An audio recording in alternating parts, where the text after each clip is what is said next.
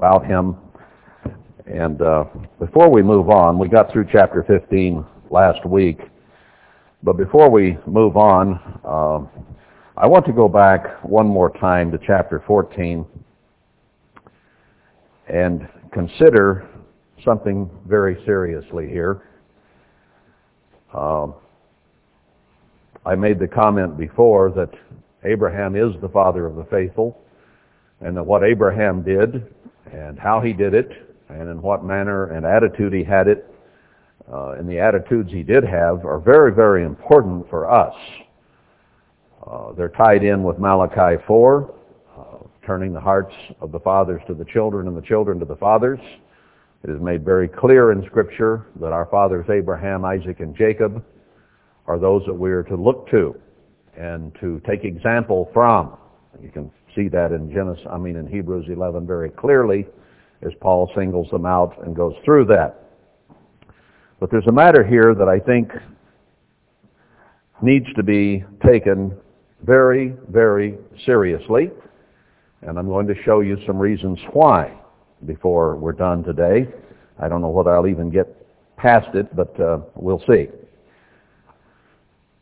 I went over this, but I want to tie some other scriptures with it at this time to show what God expects of us and why, and what punishment or curse and what reward will come as a result. And also perhaps what the church's position needs to be, and indeed shall be. Now you remember the story here in chapter 14 about Lot having been taken captive and Abraham gathering up his servants, 328 or whatever the number was, and going after them and taking the spoils of war. Caught up with the crooks, the robbers, released the people, sent them back home, and then went back to the king of Sodom where these things had been stolen. And before giving them back, he did not consider them all the king of Sodom's, even though that's where all this had come from. The spoils of war have to be divided properly. And what Abraham had taken, truly, at that point, was his. Spoils of wars belong to the victor. That has always been the case, and that's the way Abram looked at it at the time. So before he gave what he gave to the king, he took tithes, verse 20, and said, "Blessed be the Most High God, which has delivered your enemies into your hand." And he gave him tithes of all. So it wasn't just agricultural, it was of the spoils of war. So when it says increase in Leviticus, it is talking about any increase, not just that of farmland. How people can reason that is beyond me. Why would anyone want to be a farmer if only farmers give first, second, and third tithe? Wouldn't it be better to make saddles or cars or something and do anything but be a farmer, since they would have to carry the whole burden of supporting the government, the widows, the strangers, and the orphans? And, well, of course, there is a good side of that. The farmers would be the only ones who went to the feast, because they'd be the only ones that saved second tithe to go to the feast on.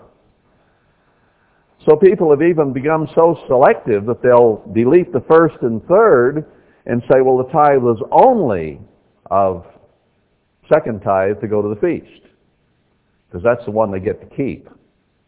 They don't even have to give it to widows or orphans or to the church itself. Very twisted, very shallow, very emotional reasoning that does not square with Scripture. Anyway, then after he gave to his allies who helped him get the victory and took out what the young people had eaten, the young men who fought with him, he gave the rest to Lot and didn't keep any for himself. He was very, very generous. He could have kept it all legally, and the king of Sodom even said so. But Abram decided to give it all back, lest that man could go away and say, I'm the one who made Abram rich.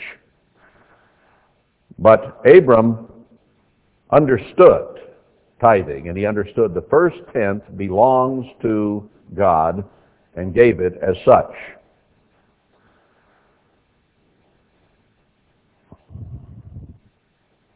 Now, where else do we go? Let's go back to Joshua 7, and though this is not specifically here about tithing, I'm going to tie some things together for us. Let's understand where we are today, and let's understand where we are in Joshua 7. The 40 years of wandering in the wilderness had ended, and it was time now to go into the promised land. God had instructed Joshua on what to do, and they had crossed the river Jordan, and now they were beginning to take possession of the land. And the first city on their way in was Jericho. Now you remember the story of Jericho and how they circled the city 7 days and then let out a shout and all the walls fell down. Let's pick it up in verse 17. Because they had just issued the word, shout, for the Eternal has given you the city. And the city shall be accursed, even it, and all that are therein, to the Eternal. In other words, it doesn't go to you. Everything that's there is God's. Only Rahab the harlot shall live, she and all that are with her in the house, because she hid the messengers that we sent. And you in any wise keep yourselves from the accursed thing, lest you make yourselves accursed when you take of the accursed thing, and make the camp of Israel a curse, and trouble it. If one person took of the things of Jericho, God would curse the whole camp. That's pretty serious, isn't it? But all the silver and gold and the vessels of brass and iron are consecrated to the Eternal. They shall come into the treasury of the Eternal. So all the spoils of Jericho were to go to the treasury, not to individuals. God made it very clear what was to happen to it. Now notice, too, that the treasury was maintained by angels? No, by men. Men took care of those things. That has always been the case. So the people shouted and the walls fell and the city was taken. Now let's go down to chapter 7. I was reading in 6. I'm sorry, I said 7. But the children of Israel committed a trespass in the accursed thing. Now notice, it is a collective guilt. It is a collective sin. The children of Israel committed a trespass in the accursed thing. For Achan, the son of Carmi, took of the accursed thing, and the anger of the Eternal was kindled against the children of Israel. So even then, though one man committed the crime, God put the responsibility upon all. Now, God is the same yesterday, today, and forever. And let's understand that God holds us responsible. We are our brother's keeper. Cain questioned that, remember? But God held Cain responsible. He said, you may not think you're your brother's keeper, but you are.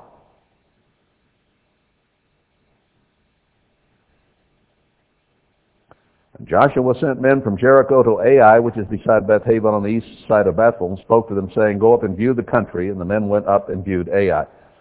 Now they were coming into the land. Now we are in this same position.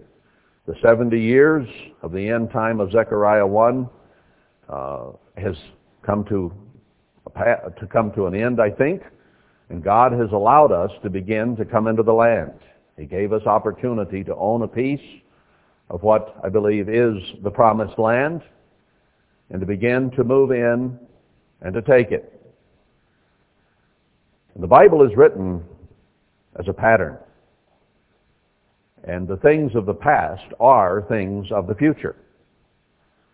So we need to understand Joshua 6 and 7 in the light of us being in the same position they were in when they were going in to take the land.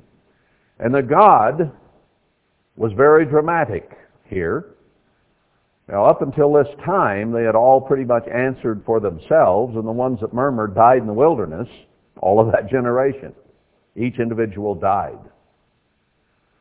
But now, they were coming to take hold of something that God had promised. And God held them collectively responsible. And he became much more dramatic with both his blessings and his curses. And I tell you, we are going to see God react both in blessing and in cursing far more dramatically than we have experienced in the end-time church in the past. We're coming to a time when God is ready to move forward. He is going to begin to take a more direct hand, or to play the cards in his hand, and he holds all the trumps. And things are going to escalate, and they're going to be handled differently than they have in the past.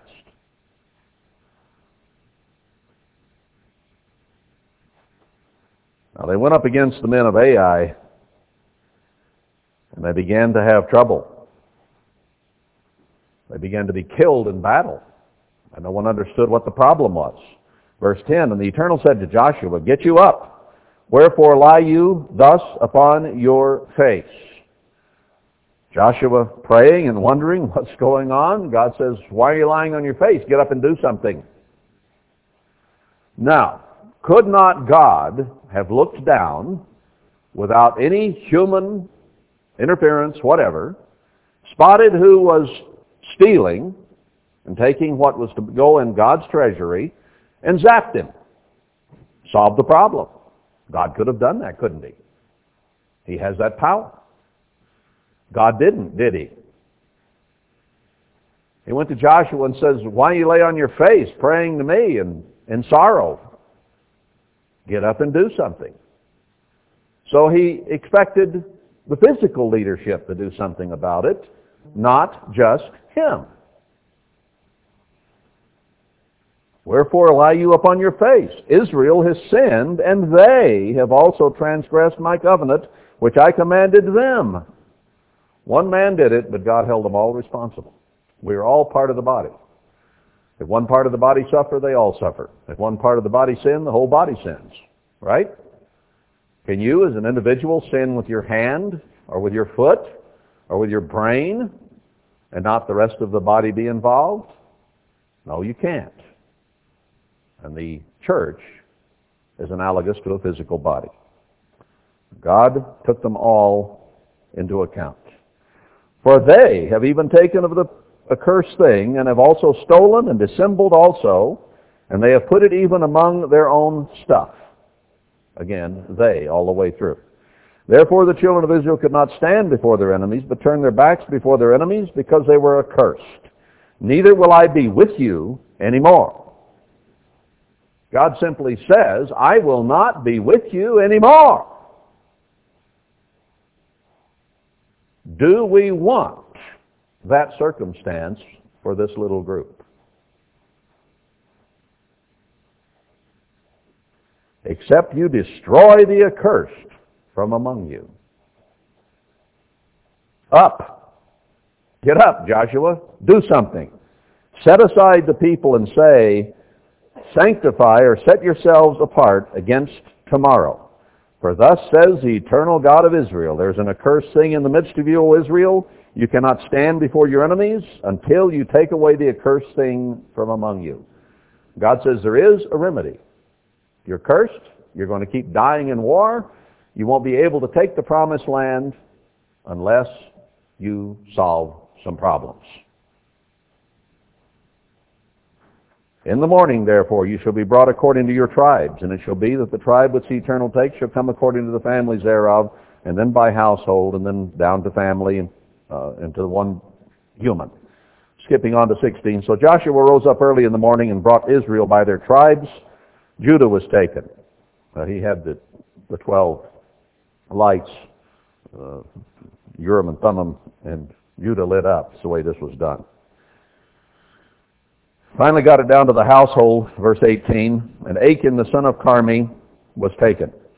And Joshua said to Achan, My son, give, I pray you, glory to the eternal God of Israel, and make confession to him. Now, Joshua was put in charge of this interrogation by God, and yet Joshua told this man, confess, and look to God. And tell me now. So the confession was to God and to man, in this case, what you have done. Hide it not from me. And Achan answered Joshua and said, Indeed, I have sinned against the eternal God of Israel, and thus have I done. When I saw among the spoils a goodly Babylonish garment and 200 shekels of silver and a wedge of gold of 50 shekels weight, I coveted them and took them, and behold, they are hid in the earth in the midst of my tent, and the silver under it. So they sent messengers, and they found it, and laid them before the Eternal in the eyes of all Israel.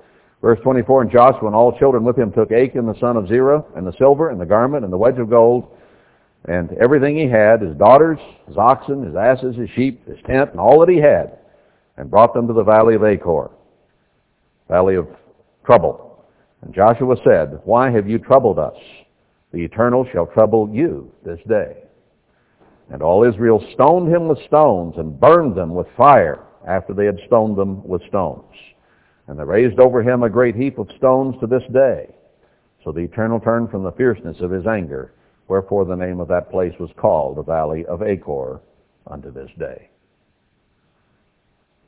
Pretty serious way of handling the situation. We don't stone today, but God does say that we remove people who will not obey God from the congregation. That is the New Testament example all the way through, that we resolve the problems. People need space to repent, opportunity to change, but if they don't do that at some point, the church is instructed all through the New Testament to take a hand in the matter. Some form, some way. Now,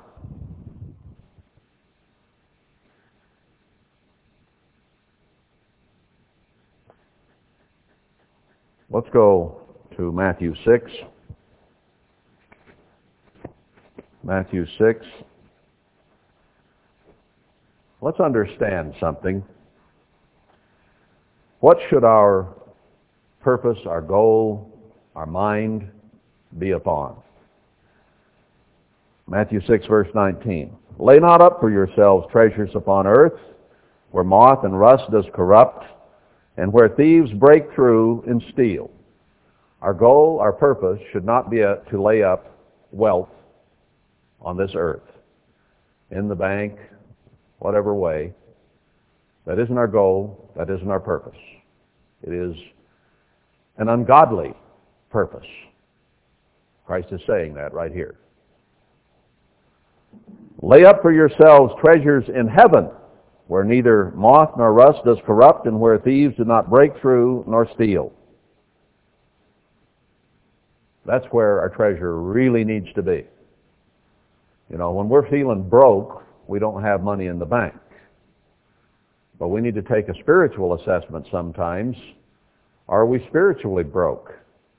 You might have a lot of money in the bank here, but it doesn't mean a thing if you don't have something laid up in the treasure house in the skies. And here is the point, verse 21. Or the reason I said that is, for where your treasure is, there will your heart be also. Now, haven't we read many, many scriptures in Jeremiah and other places that say that we'll find God when we seek Him with our whole heart? There are many, many scriptures that say that in one way or another in the Bible. Now, Christ expounds that a little bit here and says, where your treasure is, there will your heart be also. And he's speaking here of physical treasure. because he's saying don't lay up physical treasure on earth. So he's saying that what you do with your money is going to indicate where your heart is. It's that simple. We are tied as human beings to money, to wealth, to those things that we look upon as making us prosperous. Human minds and hearts are tied there. And if that has ever been truer of any place, it could not have been truer than it is of America today. We're probably as covetous, a materialistic people, as has ever been. But God says that He will know where our heart is by where we put our treasure. Why do people have an attitude about tithing? Why is it so many in the church, the greater church of God today, are so adamant against it? Why do we have so many articles in what they call the church newspaper, the journal, about it? Because people really have an attitude. And you don't see many articles trying to disprove the Sabbath or the feast, do you? But boy, you see a lot in there about disproving tithing or showing it only should be done by certain individuals, not by everybody. There is a movement in the church to get rid of it. But if our heart is defined by where our money is, you would think that would be the least of things that people would be concerned about disproving, wouldn't you? And if your heart was there, they try to dismiss it and say, well, free will offerings. And then you see precious few of those from them. Because the heart is not with God. And that is the bottom line. I'm not interpreting that. I'm just reading it in Christ's own words. Where your treasure is, there will your heart be also. If you treasure the things of God, then the physical treasure will go there as well. That's one of the main ways He judges. And I'll show you that very specifically and very adamantly here in a few minutes. Now, Matthew 23, Christ called the Pharisees just about every filthy, foul name you can call them.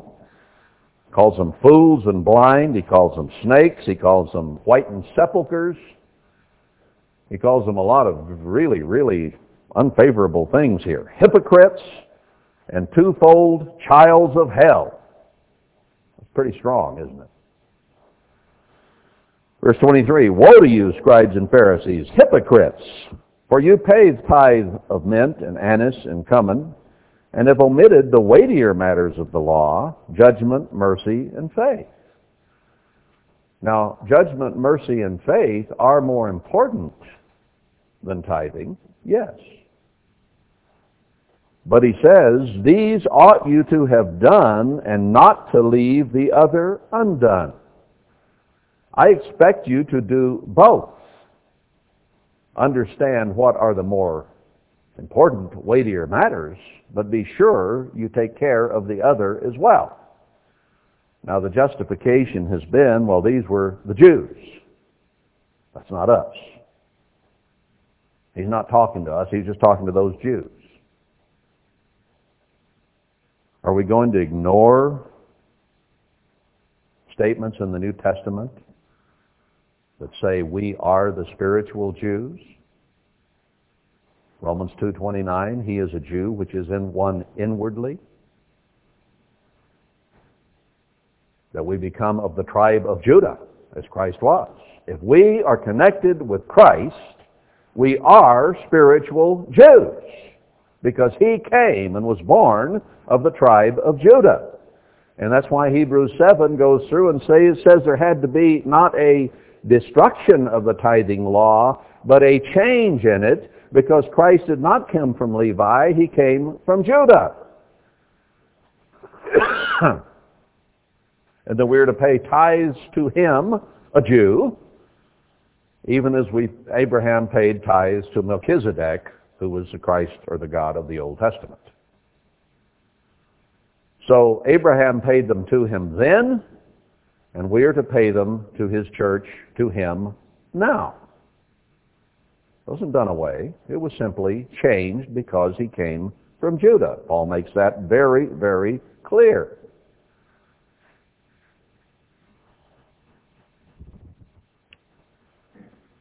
Now, let's go to Haggai 2, very much an end-time book, written to the church at the end that has to build the last temple before Christ returns, both spiritual and probably physical. Chapter 2, verse 11. Thus says the Eternal of hosts. Now here's something that the Lord God of all the hosts had to say. Listen up. This is of God now. Ask now the priests concerning the law, saying, if one bear holy flesh in the skirt of his garment, and with his skirt do touch bread, or pottage, or wine, or oil, or any meat, shall it be holy? And the priest answered and said, no. Then said Haggai, if one that is unclean by a dead body touch any of these, shall it be unclean? And the priest answered and said, it shall be unclean. In other words, he's saying to the priests and asking of them, are you discerning between that which is clean and that which is unclean? Then answered Haggai and said, so is this people. I'm not talking about pigs here. I'm talking about people. And so is this nation before me, says the Eternal. And so is every work of their hands, and that which they offer there is unclean. Much of what is being offered by the ministry today is unclean in the churches of God. And they're not making a difference between clean and unclean. But God is saying here that those who build my latter temple have to be shown the difference between what is right and what is wrong, what is clean before me and what is unclean before me. Now let's go to the book of Malachi and see this impressed very much in chapter 1. Now this is not written to the Levites. People like to dismiss chapter 3 as being just to the Levites. We'll see that's not so. Who is this book addressed to? The burden of the word of the Eternal to Israel. Now, we are Israel. We are the Israel of God, as Galatians points out. We are Zion and Jerusalem, as Hebrews 12:22 and 23 point out. We are spiritual Jews, as Romans 2:29 points out. So anything written to the Jews is written to us if we're part of Christ, if we're part of that Jew. We are to take him on. He is our brother. He is our Savior. God did not send him as a Benjamite, a Levite. He sent him as a Jew. And the whole New Testament shows that we are Jews in Christ. It doesn't matter what race we are, what tribe of Israel physically we might be of. We are Jews spiritually. So anything that is said to the Jews, we had better take personally. Or to Israel, since we are the Israel of God. And he was speaking to the church there in the book of Galatians when he said that. Now let's go on down and see that he does address, however, the ministry and the priests. And we'll see by the time we get to the end of this that this is an end-time book written to the end-time church, not just something written to ancient Israel. A son, verse 6, honors his father, and a servant his master. If then I be a father, where is my honor? Now we are to turn our hearts to our Father in heaven and give him his honor, as the last verse of this book says. And we are to honor Abraham, Isaac, and Jacob. And we are also to honor our physical fathers. 3 levels there. Where is my honor? And if I be a master, where is my fear, says the Eternal of hosts to you, O priests that despise my name? And you say, how have we despised your name? The ministry today would say, we don't despise God. We love God. We're preaching God. But God says to the church, spiritual Israel today, to the ministry, you've despised my name. You offer polluted bread upon my altar. And you say, wherein have we polluted you? In that you say, the table of the eternal is contemptible. We hold in contempt some of the things of God. We are not willing to accept some things that are of God. If you offer the blind for sacrifice, is it not evil? And if you offer the lame and sick, is it not evil? Offer it now to your governor. Will he be pleased with you or accept your person? If a human doesn't find this acceptable, why would God? Verse 9, and now I pray you, beseech God that he will be gracious to us. Perhaps Achan asked that God be gracious. They got rid of the sin, they stoned him. This has been by your means. Will he regard your person, says the Eternal of hosts? Who is there even among you that would shut the doors for nothing? Neither do you kindle fire on my altar for nothing. I have no pleasure in you, says the Eternal of hosts. Neither will I accept an offering at your hand. Now he's speaking directly to the priests here, because they don't make a difference between the unclean, and they do not preach the whole word of God, but let some of it fall to the ground, as Jeremiah warned against. It's high time we quit letting any of God's word fall to the ground. I'm not going to fall on my face and I'll say, oh Lord God, deliver us, and not get up and do something. God got after Joshua for doing that, didn't he?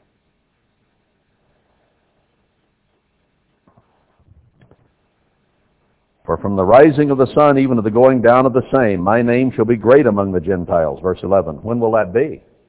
Right at the end time. Has God's name ever been great among the Gentiles? Not to this day.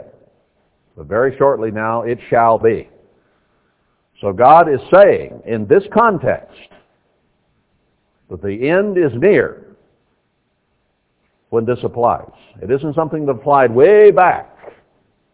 You know, it applied then too, but it applies in spades now, because the end of the age is upon us.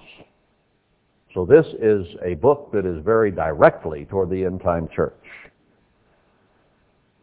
At the time, my name shall be great among the Gentiles, and in every place incense shall be offered to my name.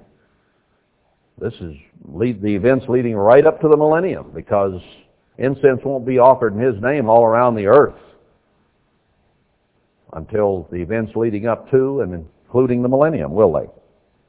And a pure offering, for my name shall be great among the heathen, says the Eternal of hosts. He's about to take a hand. He's about to move forward in doing things that are going to cause people ultimately to stand in awe of the Creator of heaven and earth. We're right on that threshold. But you have profaned it in that you say, the table of the eternal is polluted, and the fruit thereof, even his meat, is contemptible. Sometimes we can despise some of the things of God. I'll show you what he uses as an example in a little bit. You also said, behold, what a weariness is it. Not only do we have an attitude about some things, but it's a wearying thing. It's a hard thing. It's something, who wants to do this because it's hard?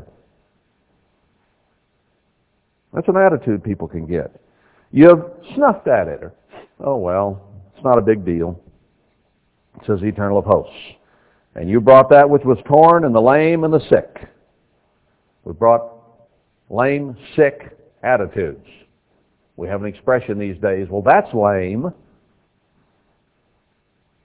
We can't bring a lame attitude before God. Now, this was speaking in the context of animal sacrifices, but it's talking about now when there are no animal sacrifices, and it's talking about our attitudes and our approach. Thus you brought an offering. Should I accept this of your hand? Am I going to put up with your lame excuses and your physical, human logic and reasoning? Is that acceptable to God? But cursed be the deceiver, which has in his flock a male and vows and sacrifices to the Eternal a corrupt thing. For I am a great king, says the Eternal of hosts, and my name is dreadful among the heathen. And if it's not, it soon will be. We had better bring our best attitude, our best offering, everything we can before God. And Christ himself said, your heart is going to be in the same place your treasure is. That's one of the key areas he uses to judge where our heart really is.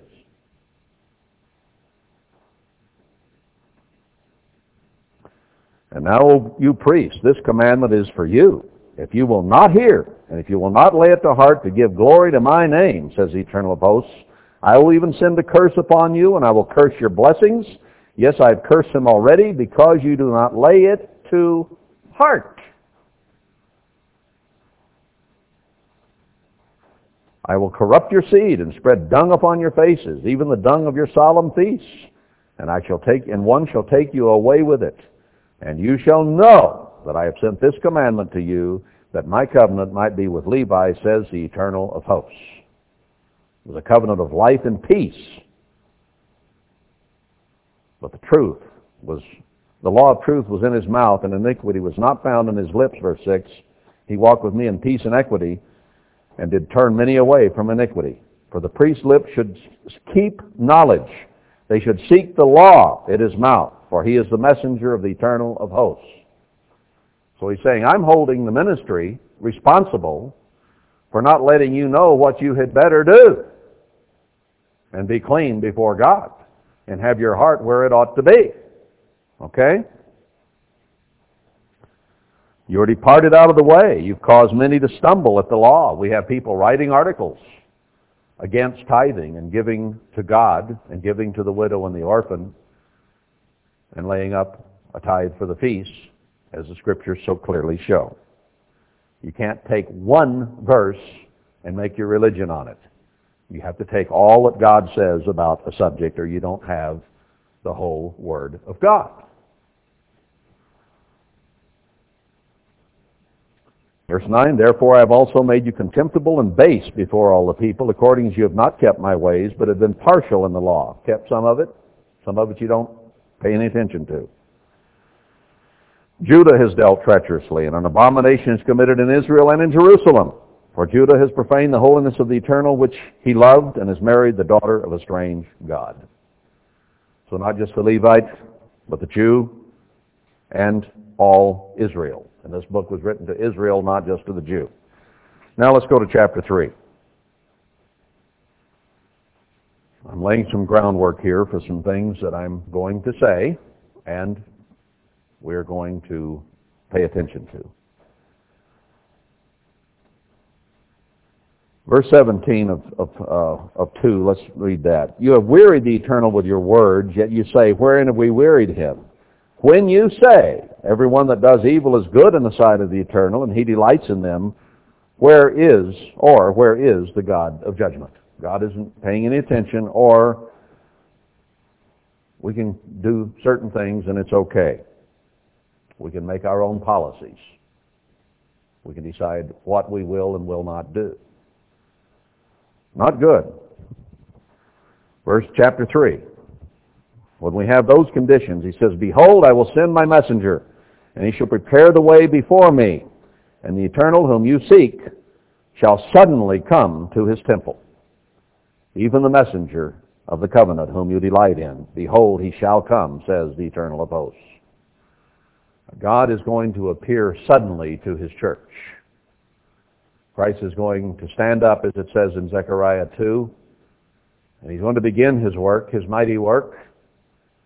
He's going to begin to play his cards. He's going to take a more active stance. Instead of sitting back with his face turned away, if we repent and we turn to him with our whole heart, and therefore with our treasures, he will come to us suddenly. I don't think this is talking necessarily the second coming, as we shall see here in a moment. But when he begins to take a direct hand with the church. Are we ready for that? Are you ready to be mightily blessed or mightily cursed, depending on your attitude and approach and what you do? It was that way in Joshua's day. It was that way in Peter, James, and John's day, wasn't it?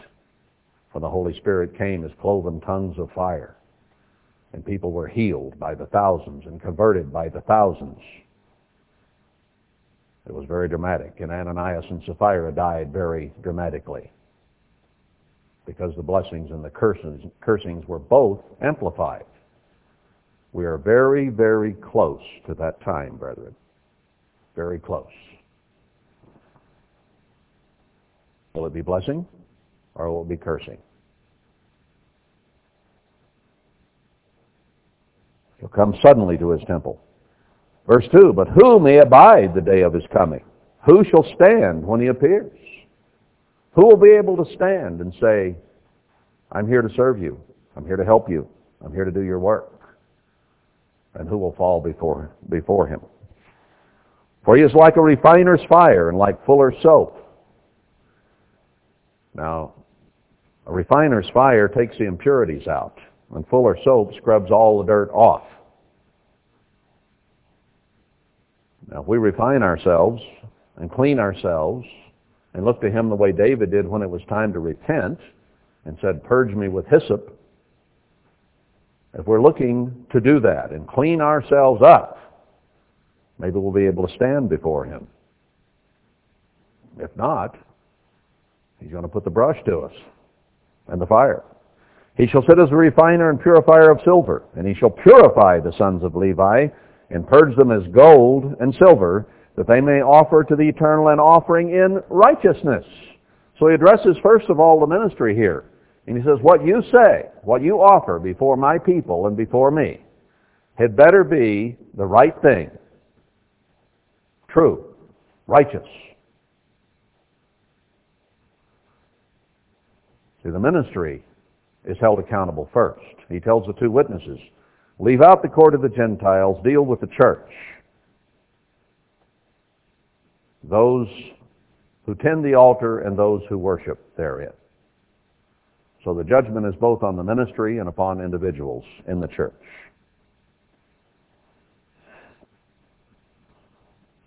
Then shall the offering of Judah and Jerusalem be pleasant to the eternal, as in the days of old, as in former years. Truth will be spoken. And I will come near to you to judgment. I'm not going to sit way back and ponder your heart. I'm going to come near in judgment. And I will be a swift witness against the sorcerers, against the adulterers, against false swearers, against those that oppress the hireling in his wages, the widow and the fatherless, and that turn aside the stranger from his right, that is, third tithe. And fear not me, says the Eternal of hosts. If we don't take care of things the way God says to do it, not as we decide we want to do it, we will have swift judgment. For I am the Eternal, I change not. Therefore you sons of Jacob are not consumed. Now he doesn't talk just to the Levites here. He talks to all of us, the sons of Jacob, all the tribes. It changes, doesn't it? He says, you better be thankful. I'm merciful and kind and loving and forgiving. Otherwise, you would be blotted out, as Achan was and as the way others were, who rebelled against God and against those whom he sent. Don't worry, Samuel, they've not rebelled against you, they've rebelled against me.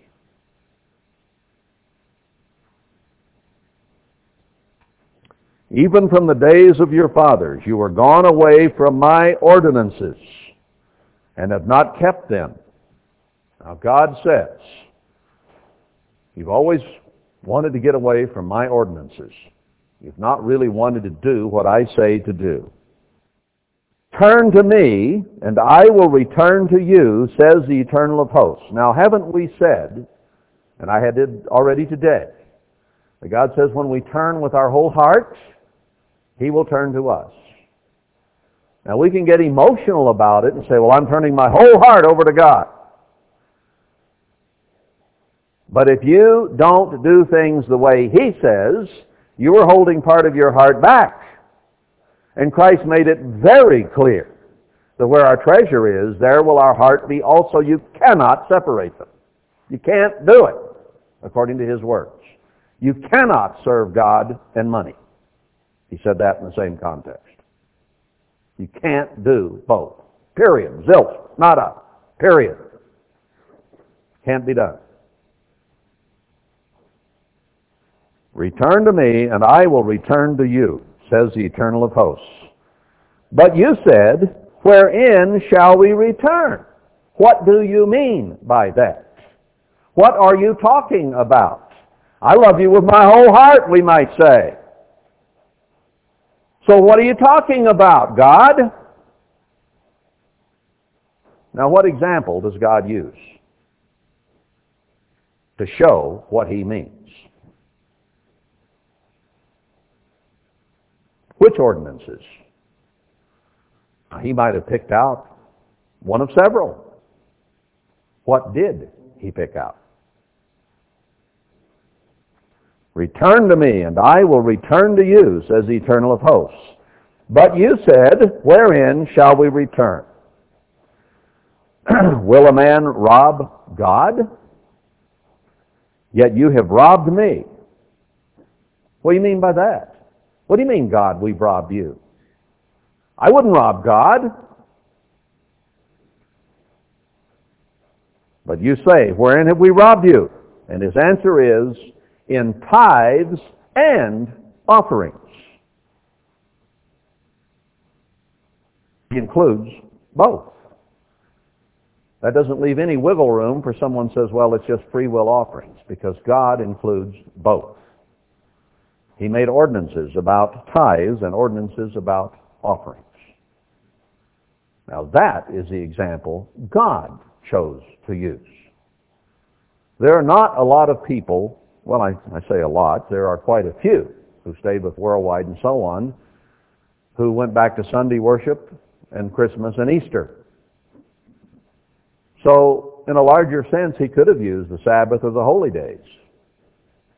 But it wouldn't have covered the whole gamut, because we have those who have kept hold of the Sabbath and kept hold of the holy days, and yet some of those are turning away from tithes and offerings and saying they're done away.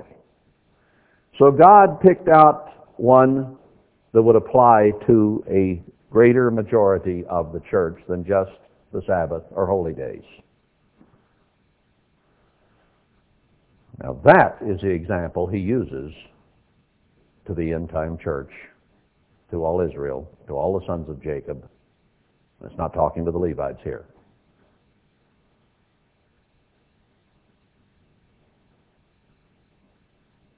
You are cursed with a curse. Now if we, in the church of God, withhold our tithes, we are cursed with a curse. Now, God will not turn His face to those who do not tithe. He will not do it. It has to do with our heart. Part of the heart. It's not just emotion. God says, I won't know them by emotion. I'll know them by the fruits, by obedience.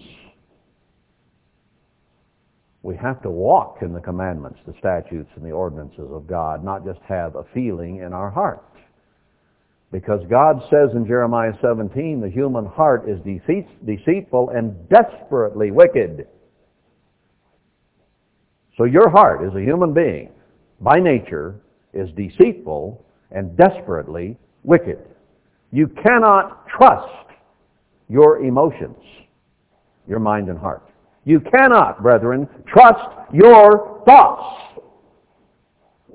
Your thoughts are not my thoughts. My thoughts are higher than your thoughts, says God in Isaiah. You have to go by His Word and by what He says. And do what He says, or He says your heart is compromised. I don't care how much emotion you have. Protestants have a lot of emotion,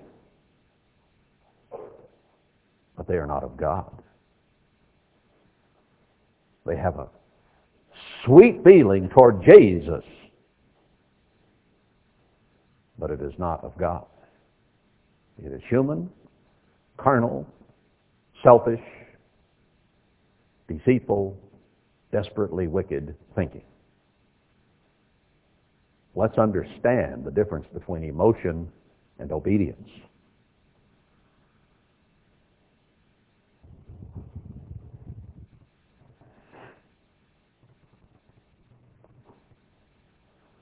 It applies to the church, and this whole nation is also not tithing, and God is about to destroy it, send it into captivity.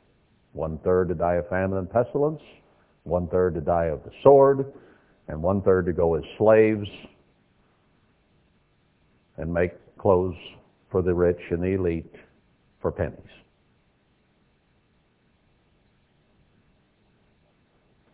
Now His instruction is, bring you all the tithes into the storehouse, into the treasury, just like in the days of Joshua. You see, God took it personal when Achan took that which God said goes into the treasury. He stole, he robbed from God Himself. God took it personal, and God held them all accountable.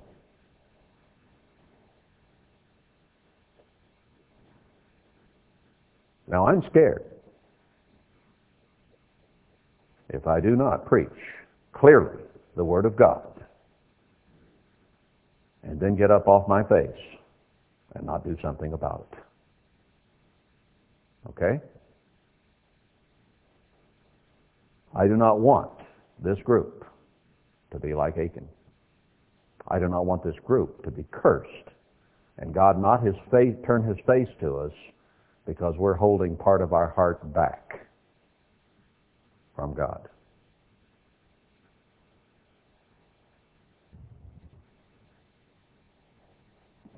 Bring you all the tithes into the storehouse, that there may be meat in my house. And prove me now herewith, says the Eternal of hosts, if I will not open you the windows of heaven and pour you out a blessing, that there shall not be room enough to receive it. Now this is a specific prophecy about a specific time. Now I know there are people who have gone back and read this, and they've tithed for a month or 6 months or a year and said, well, God didn't bless me. I'm not going to do that anymore.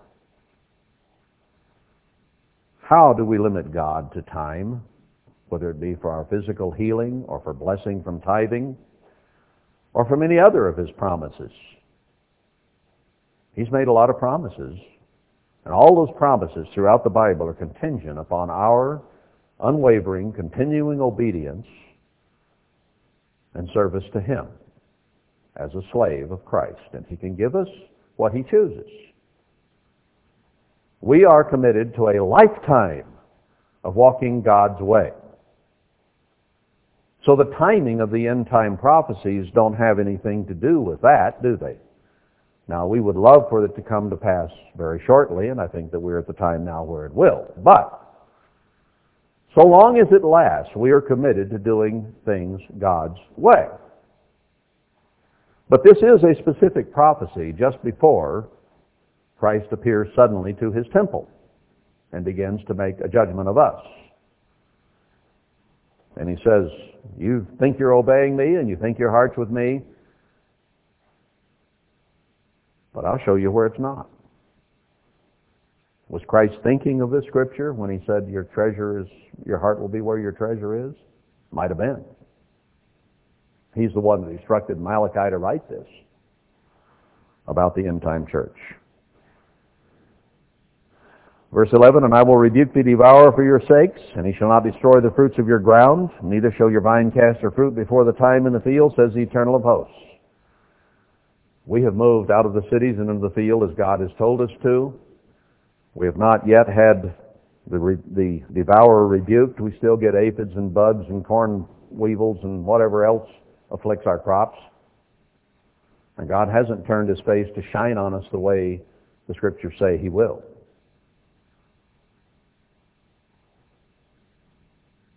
Do we have to get rid of the Achans who will rob God and his treasury? That's the point he makes here, isn't it? And all nations shall call you blessed. God's people are going to be a light on a hill. They're going to be given everything they need, covert from the heat. The bugs will go away. The crops will produce. Every man will have his own vine and fig tree, it says in Zechariah 3, at the time the two witnesses begin to operate on the earth. That's speaking there specifically of Joshua, the end of chapter 3. So at the time of the end, when the end-time temple is about to be built and the witnesses begin to appear, is the time when we will all have our own vine and fig tree, a covert from the heat, and the devourer will come away from our plants, and we will produce. It's very near. Verse 13, your words have been stout against me, says the Eternal. I'm not going to do that. I'm not going to tithe. I don't believe in that.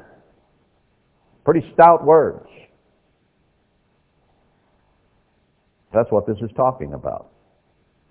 Yet you say, what have we spoken so much against you? What do you mean? My heart's with you. You have said. So he says, all right. You have said, it is vain to serve God, and what profit is it that we have kept his ordinance? Same ordinance he's talking about back in verse 7. He makes it very clear. It's tithes and offerings. Those ordinances. You said, I didn't do any good to tithe. It's vain to do that.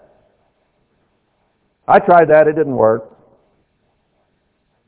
And that we have walked mournfully before the Lord of hosts. We've not wanted to do what he said. We've not done it. Such a burden to obey his ordinances. Such a burden to keep. God gives us 100%. He says 10%'s mine. Give it into my treasury. 10% belongs to you to take to the feast and keep the feast before God abundantly and not forget the stranger, the widow, the Levite, and the orphan. Shows by use that they are separate tithes. One goes into the treasury and says, give it all to the priests. All. The full tenth to the priests. Then it says, take a tenth and keep it. You don't give it to anybody, but you enjoy the feast and you share it. And then the third and the sixth year out of 7, you keep an additional third tithe. You don't give it to the church. You lay it up in your gates for the fatherless, the widow, and so on. So by use, all three are in Scripture, if you are open-minded enough to consider all Scripture, not just the ones you want to hear and say, that's good enough for me. I've heard these reasonings. It's such a burden. Why should we keep his ordinance? It didn't do us any good. And now we call the proud happy. Those who are prideful, egocentric, self-righteous, and set their own policies and say, I'm happy this way. Yes, they that work wickedness are set up. In some cases we look to them. Well, this must be the truth. No, it's not. It's wickedness. Yes, they that tempt God are even delivered, we think. I'm delivered to do this. It's okay if I do this. It's okay if I don't do this. And God will bless me anyway because He knows where my heart is. Yes, He does. He knows it's deceitful. He knows it's selfish. It is desperately wicked and will put itself ahead of God's commands. He knows that. He knows that our heart is where our treasure is.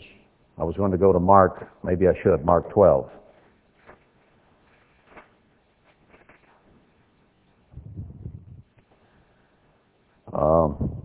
Let's go to verse 41.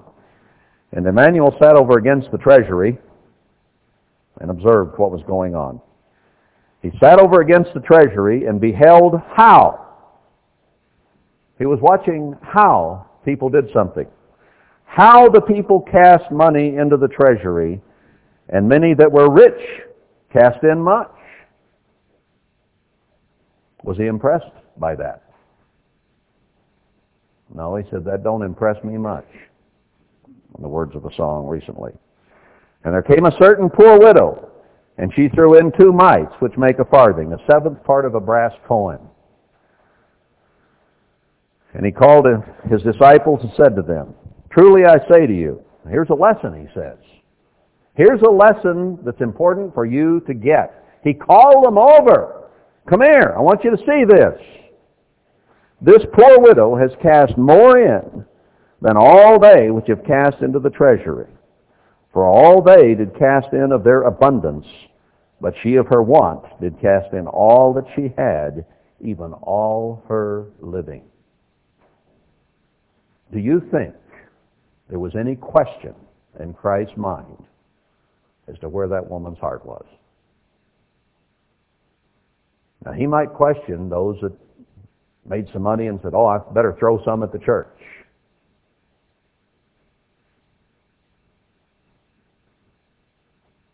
They gave of abundance. She gave everything. Now, does that make his words in Matthew 6 even more meaningful? Your heart is where your treasure is. Is there any doubt? Ask yourself this. Do you think, based on money, that God has any question where your heart is? That's something we need to all ask ourselves. You know, I don't want God questioning my heart. I want Him to do as Christ did and say, there's no doubt about that woman. She gave all she had. It can be monetary. It can be emotionally. It can be a lot of ways that we give everything. Because as a slave of Christ, He owns us. He bought us. He paid for us with His own lifeblood drained on the ground. And we belong to Him. Heart, line, and sinker. Everything about us. Or hook, line, and sinker. What's the heart I'm talking about? He owns the whole pole, the line, the hook, and the bait. It's all His. Now, what are we going to hold back from Him? Now, I realize that I'm preaching to the choir for the most part here today, that most of you believe in these things already. And most of you are doing them. So why am I going through this again yet?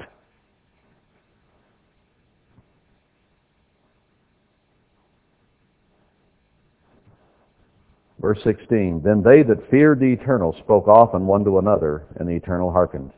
We speak often of the things of God. And heard it, and a book of remembrance was written before Him for them that feared the Eternal, and thought upon His name. And they shall be mine, says the Eternal of hosts, in that day when I make up my jewels, and I will spare them as a man spares his own son that serves him. We're talking about the end time coming. God begins to make up His jewels. Then, verse 18, shall you return and discern between the righteous and the wicked, between the clean and the unclean, as we read in Haggai 2, right at the end as it's time to build the latter temple. Same time he's speaking of here. Same thing he's saying. The righteous and the wicked, the clean and the unclean. That which is acceptable and that which is not. That which has its physical treasure in the kingdom of God, so that God has no question where the heart is. Between him that serves God and him that serves him not. And the key example he uses here is tithes and offerings. It is a sign. It is a key doctrine. It is an important doctrine. God would not use it in this context if it were not so vitally important to him discerning where our heart really is. And emotion has very little to do with it. It's what does God say, and am I willing to do it? Do I have that kind of emotion for God rather than just this feeling in my insides? There's more to it than that. Yes, that needs to be, but there's far more to it than that. For behold, so we got to decide who serves God and who serves him not, what is righteous and what is wicked. And this example here is what he uses to show where our hearts are. Okay? For behold, the day comes that shall burn as an oven, and all the proud, yes, all that do wickedly, shall be stubble. And the day that comes shall burn them up, says the Eternal of Hosts, that it shall leave them neither root nor branch. He is equating tithes and offerings and where our physical treasures are with whether or not we survive into the kingdom of God. It is a salvational issue. How could it be clearer than this? I am not giving this sermon because I want more money for the church. I am giving this sermon because Abraham, the father of the faithful, tithed faithfully to God. And he is the example held up before us by Paul in the New Testament in Hebrews 11. And because God says that tithes and offerings are a key ordinance in him determining who will be in his kingdom. This isn't about money for the church. Most of you already give tithes and offerings. This is what God instructs me to do, to discern the righteous and the unrighteous, the clean and the unclean, and to be sure that once the blessings and curses become dramatic, and it does talk about it in this chapter, that you be blessed greatly and not be cursed greatly. It is my bound responsibility and duty before God to offer you that which is good, not polluted or lame or sick, but true doctrine whereby God judges our heart.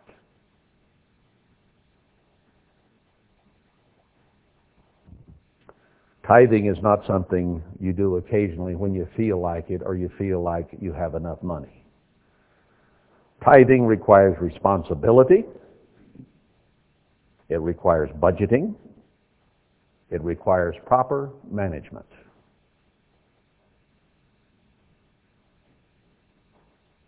It is a tool whereby God causes us to handle our money properly. It is a key ingredient of proper management. It also requires faith. I've had those say, well, I can't see it in the Bible, I'm not going to do it, or I tried it and it didn't work. And then you have those who say, well, I believe it, I just can't afford it.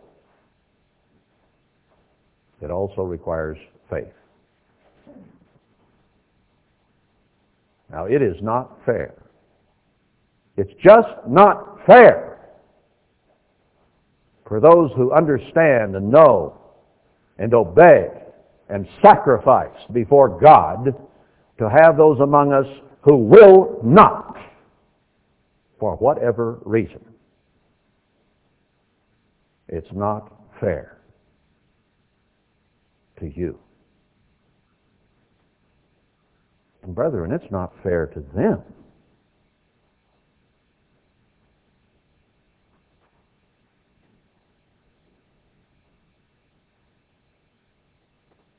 From now on, I am going to get up off my face and do something for you and for God. No one need even think about moving on to this property and be a part of this group if they do not accept and believe in the tithing system as the church and we have believed and do believe it. They will not be welcome here any more than if they wouldn't keep the Sabbath or the holy days. God makes this a pivotal, important part of His definition of the righteous in Malachi 3. It is not a minor thing. It is a major doctrine. It must be practiced by men and women if they work, if they have increase.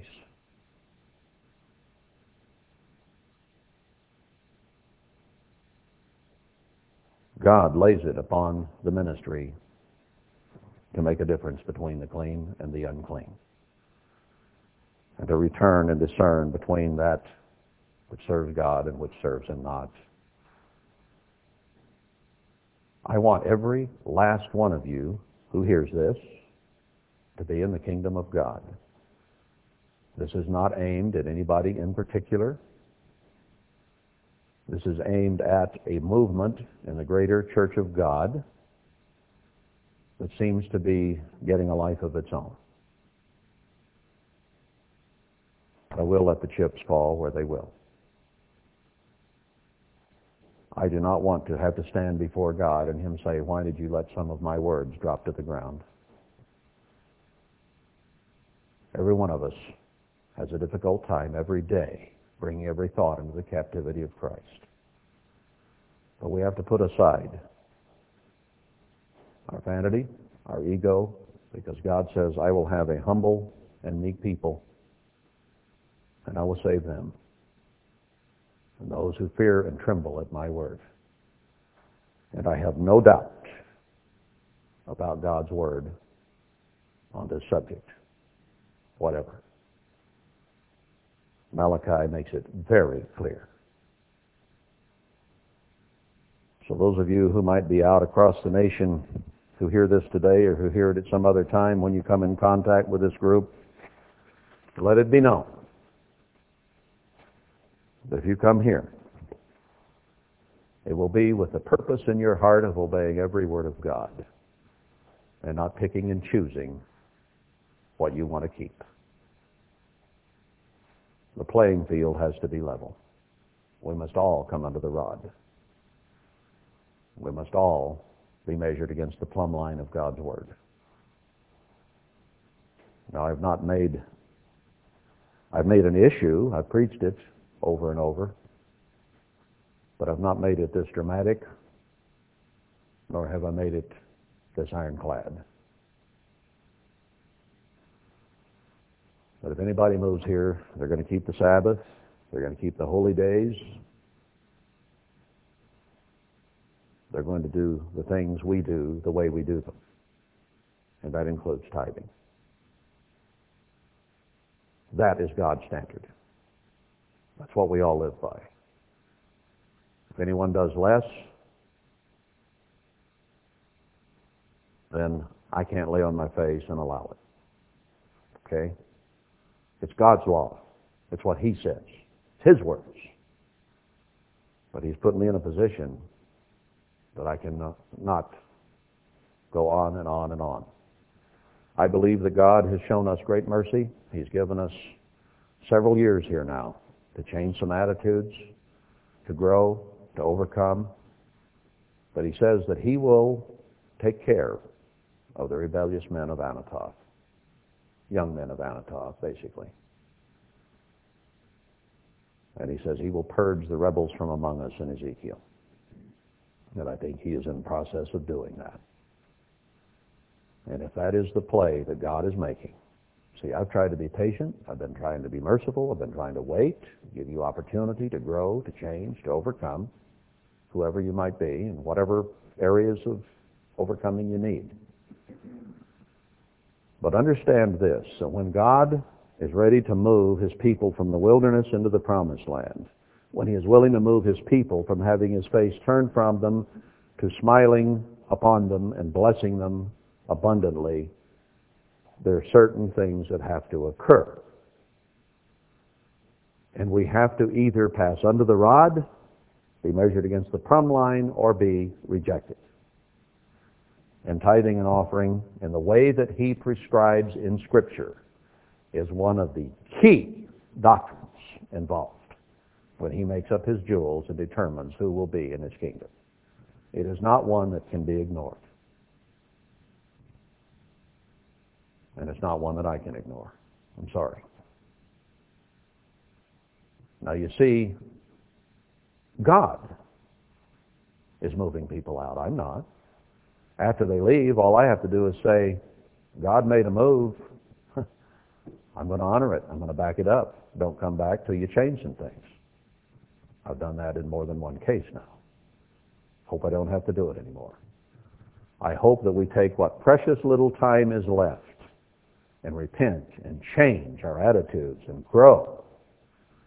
If we can't do it here, then we really, really should go somewhere else to do it. If you have an attitude about me, the way I do things, then you need to find yourself someone to speak to you, to whom you can respond, who better agrees with what you believe. Why make yourself miserable being here if you're against this, that, and the other thing that we believe and teach? Why bother? Why not go somewhere else, someone that's better aligned with your own way of thinking? Or someone who has the capacity to help you see and grow and overcome and change your thinking. We've had years to do it here. And I believe God is about to make a move very shortly now, whether the next months or year or two, and things are going to change. And he wants those here who will separate the clean from the unclean and righteousness from unrighteousness. And this is a key ingredient that we've talked about today. So be advised. And if you're giving some thought to moving out here, don't even think about it unless you're willing to tithe in the manner prescribed in the Bible as we understand it. Abraham did. He was the father of the faithful. And we're supposed to be turning our hearts to those who have been faithful to God.